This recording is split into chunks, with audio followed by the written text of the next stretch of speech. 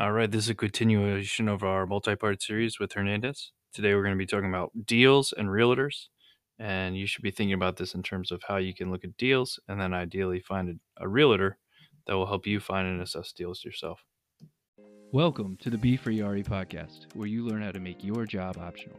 I'm your host, John, who's just getting started on his journey, but in the last year, I moved across the country, bought 4 apartments, make money as a landlord, no longer pay rent, and I have my first child.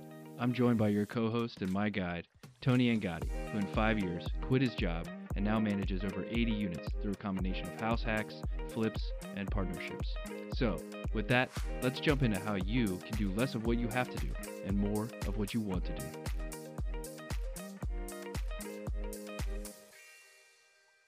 Yeah, so then like deal wise, what are you looking at? So let's talk about like numbers. Like tell me when you buy a house what you think it's going to look like. Can we actually walk through it? So Hernandez actually shot me a house on Redfin. And can we just kind of talk about it a little bit? I think this is exactly what he was looking at. Cool. Yeah, that sounds great. All right. So Hernandez sent me this Hit me up with that Addy. Yeah, it sent me 12230 Freeman Avenue. And this is in Hawthorne, California. Okay. And this is brought to you courtesy of who's going to get our free plug? Who's the agent? I don't know. Someone not listed. Well, that's not good. Too bad for you. Yeah, so this is a 3-bed, 1.5 bath. It's going for $635,000 right now. Bertha Padilla with what a name. Camino Realty. Looks like a nice place. Sorry, John, cut you off. I just wanted to give them credit. I'm just, I'm like painting a visual picture here for the listeners. So been on Redfin for about 53 days, and we're just kind of walking through the pictures here. There's 40 pictures, and nice place. And it's a nice place. There's all the walls are kind of that nice new gray. The pictures are well taken. Kind of have a new bathroom vanity, new trim that's white, Craftsman molding, flooring. Weird choice and some brown tile in the one bathroom, but yeah, absolutely. YOLO. I can live with that though. Yeah, that'll be your bathroom. The Airbnb people will get the other one. I'll take it. The other thing is that they listed as 1.5 bathrooms, but the 0.5 bathroom has a shower apparently. It's more like a 2 bathroom. 2, yeah. Yeah. So in the back, there's, I would call it like a flat roof shed, basically. Maybe you can fit like a Fiat 500 in one of those things, but you're not going to get. Hernandez is calling it the Airbnb apartment. Yes, exactly. Yeah, it's more like a little shack. Yeah. And it looks really nice. So Hernandez was asking me what I thought about this. I'm going to build an ADU on the shack, on the standalone garage. Kind of what are the thoughts here? So, I don't think we can really zoom out on the Hawthorne market too much, but in general, the house is about 1,000 square foot. It's on the smaller side. And I guess, Tony, what are your gut reactions? Because I've kind of already given them to Hernandez, and we'll see if we're sort of on the same page. This says the average price for North Hawthorne is $601. So first thing is that you're paying a premium for the work to already be done. Looks like there's solar panels. Are there solar panels? Yeah, house has solar.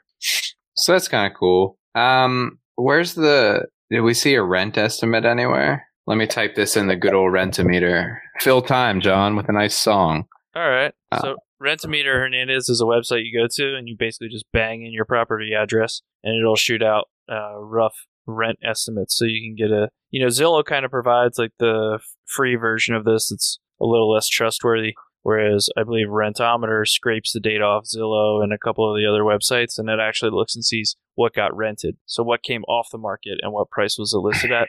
So you just have a little more confidence in what's actually going on. So it's actually saying that a 3-bedroom rent there average is $3,100 a month.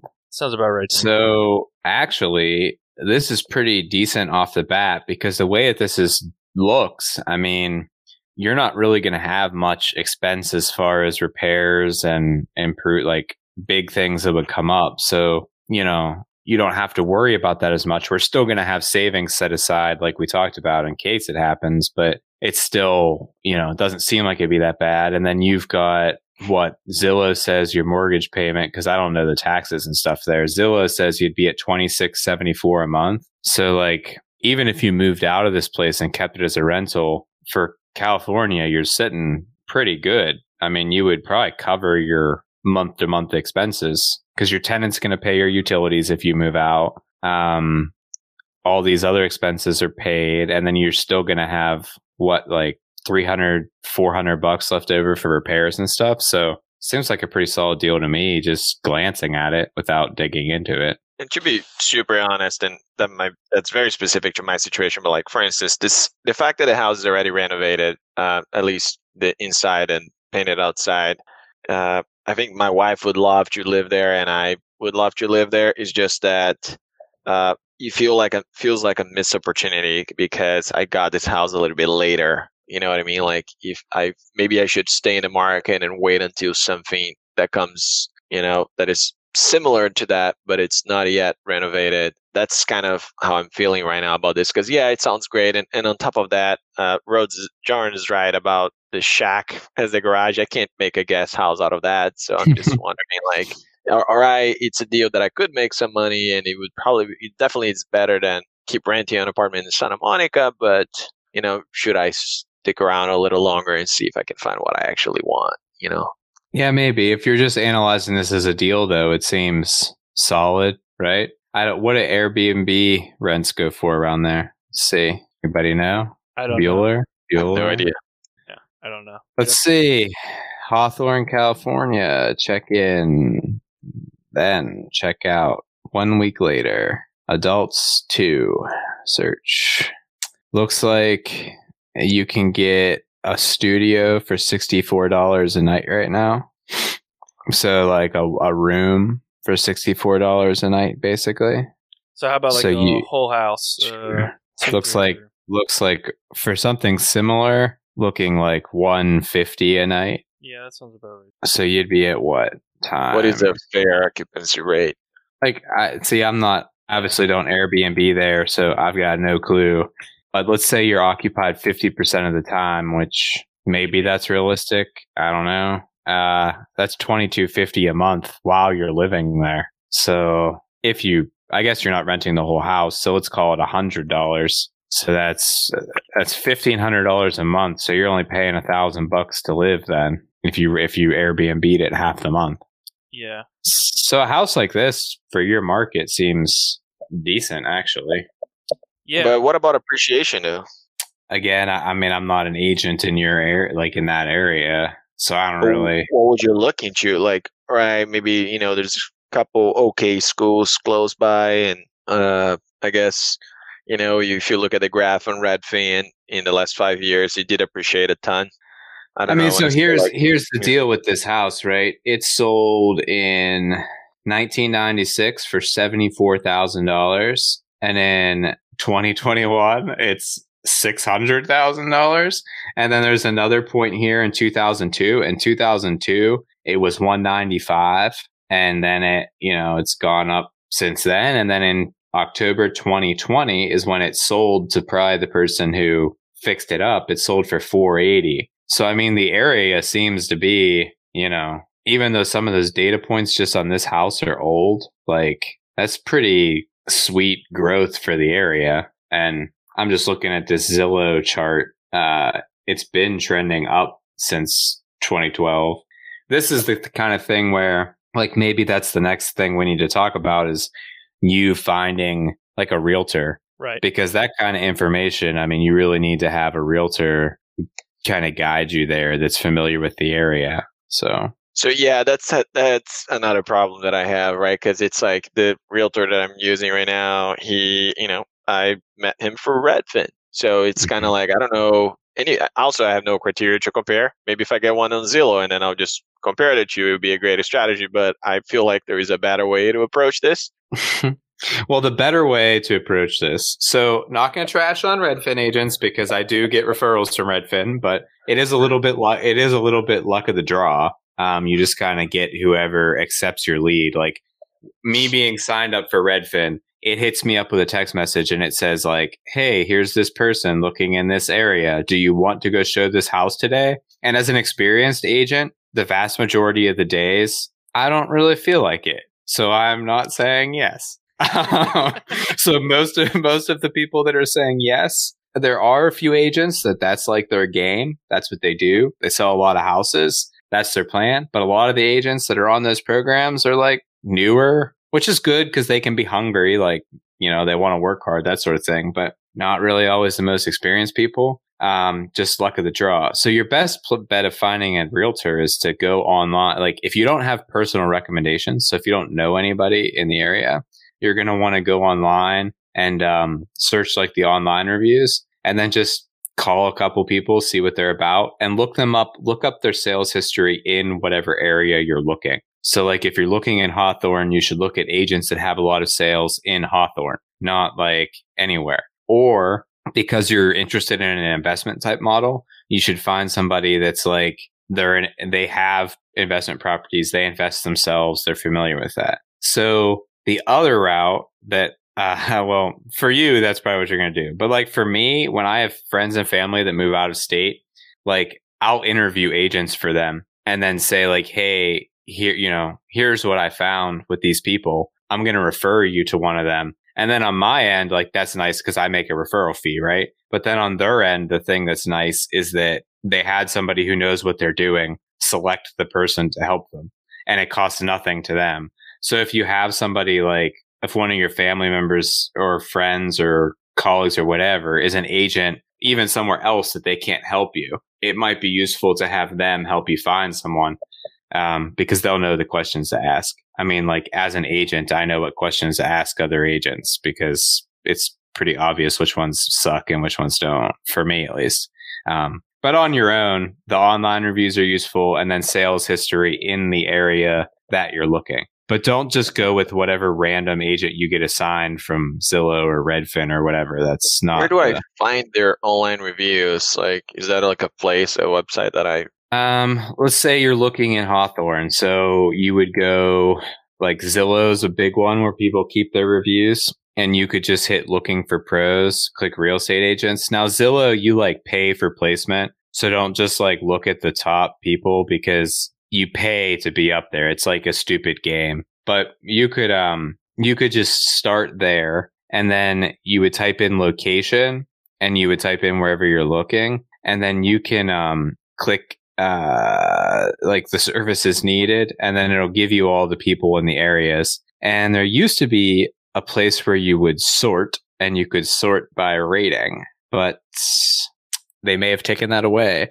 So now you just I would prioritize just the number of reviews. So like the stars are kind of arbitrary. I always say like getting 5 stars as an agent is great, but it's not like you're a restaurant where people go to plenty of restaurants all the time and like they can actually compare you to something. When agents get reviews, it's like that person's the only agent that customer worked with in most cases.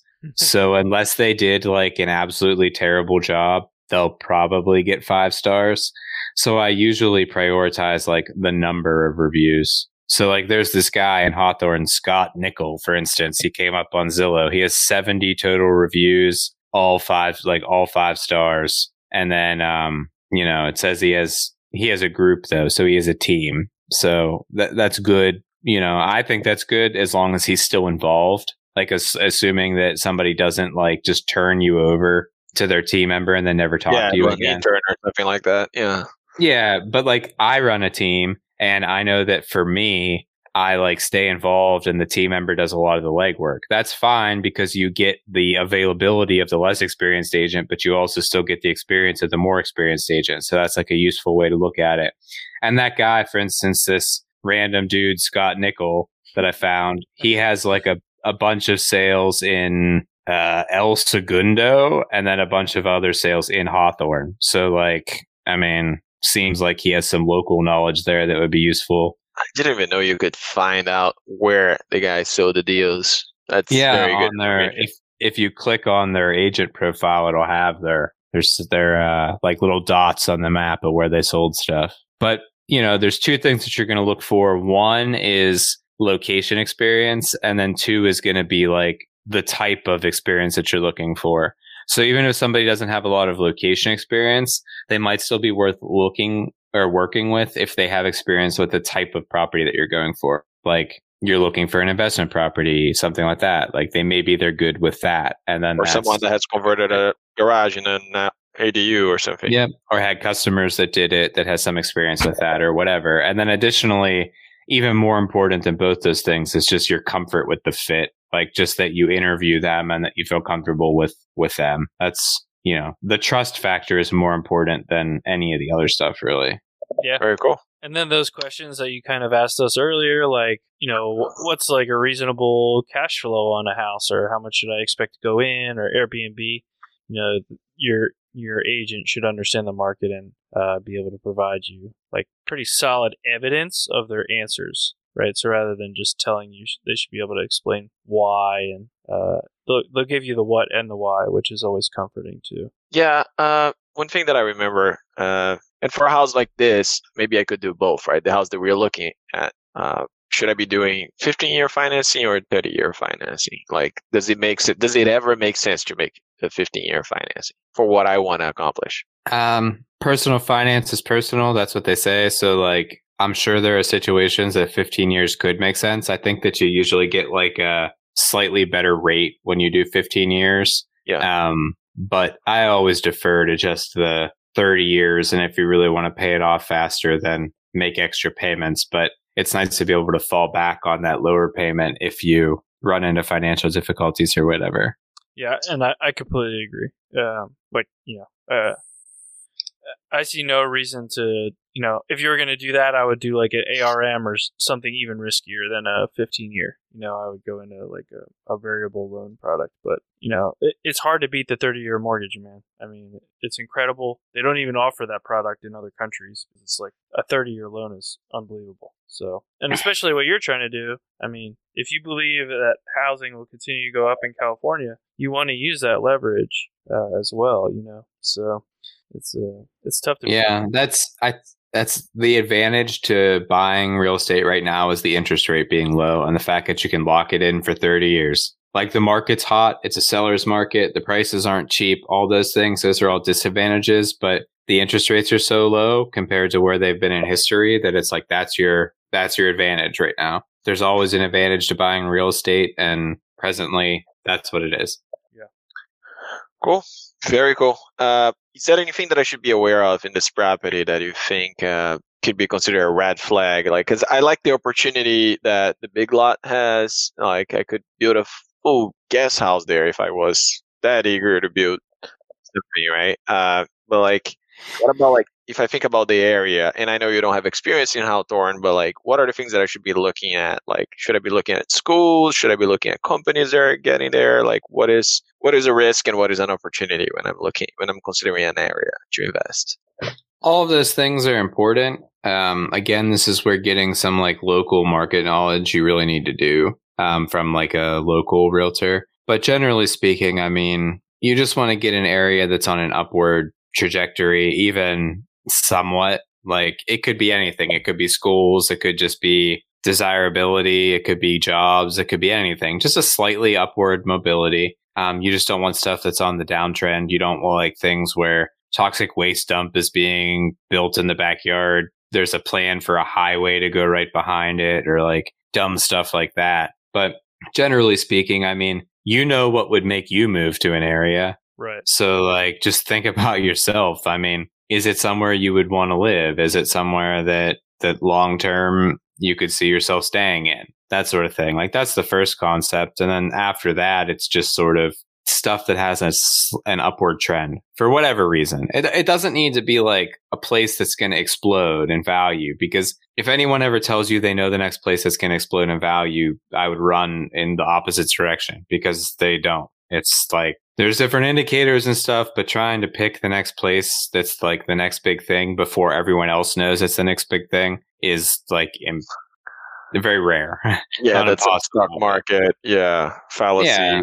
So I usually just look at like what's a solid area that's been solid and continues to remain so, whether it's the schools or the public transit's easy, jobs are nearby, whatever it is, it doesn't matter. Just as long as the area has something going for it. That's number one. And then once you pick a realtor to work with, you can ask them about like some market history of areas, just questions like, hey, you know, has the market been improving in this area? Like they can look up the stats for you if they don't know them just inherently by doing their job, because most realtors should have a general idea of the neighborhoods that are at least holding value decently. All right. And do I have to always, I mean, and that's a silly question, and I think I'm a little bit past that, but just to make sure I cover for it, should I really always own the land? Like, I guess the extreme of that is it stupid to buy an apartment? You know what I mean? What? Should I always buy? Yeah, I guess this got a little confusing. Should I always buy the land, like buying a house, you know, with He's in a asking lot? how do you feel about condos? Well, yeah, I mean, whatever. It's like the same thing.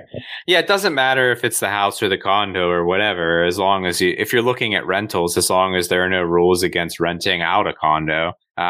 Maybe that's even a good thing for you, because like then you don't have to worry as much about exterior maintenance and stuff, other than your HOA fees can always go up. I don't like condos because some mysterious HOA association has control over your life more than they should. And like, I don't like things having control over my life, so that I don't control. Big brother, I guess. HOA is just like little brother that's still older than you. So there's that.